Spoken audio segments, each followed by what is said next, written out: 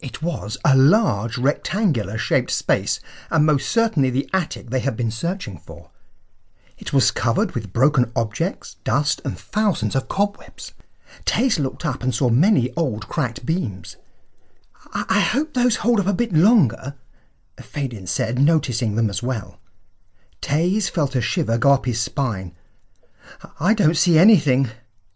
He gazed around the dimly lighted area. "Maybe we did imagine it all." "Oh, come on. Don't do this now. The hard part's over. Besides, would we be up here if we did imagine it?" "I don't know, Fadin. I have a bad feeling. Can't we just go?" "Oh, there's nothing up here," Fadin said, picking up a dust-covered box. "See, nothing to be afraid of." "Mine!" a shrill voice cried. Fadin leapt backwards as something wrestled the box out of his hands. "It's mine, you oinset! You tries to steal it, you gaddier!" A small olive-green-coloured creature yanked the box away and hopped to the table. The creature was very skinny and appeared to be a boy, for he was wearing what looked like torn, filthy rags only on his bottom. His eyes were bright yellow as well as the tips of his pointed ears. He clutched the little box with all his strength, eyeing the two of them angrily. Taze stared at him and said the first thing that came to mind. "What are you?" The creature gave a terrible scream, and his entire ears and hair became the yellow colour. These things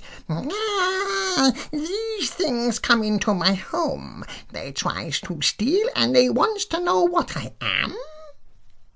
He stamped his foot hard on the table, and Taze saw that it was getting bigger.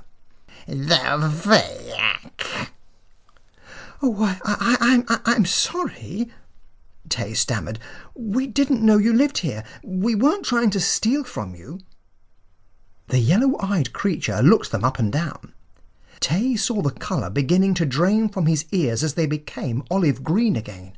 "You are the loud things from the last dark?" he asked. Taze cocked his head. "Oh, last night. Yes, that was us. Did we wake you?" The creature shook his head, causing the long ears to flop from side to side. "My eyes were open, but you things were too noisy. You could have woken up the whole castle." Taze glanced at Fadin, who was simply staring dumbfounded.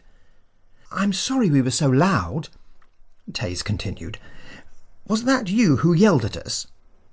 The thing nodded its head.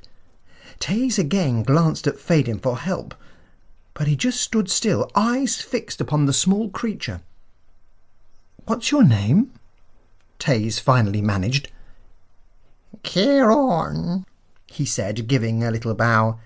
"And to answer your rudeness, I is a fee-hull."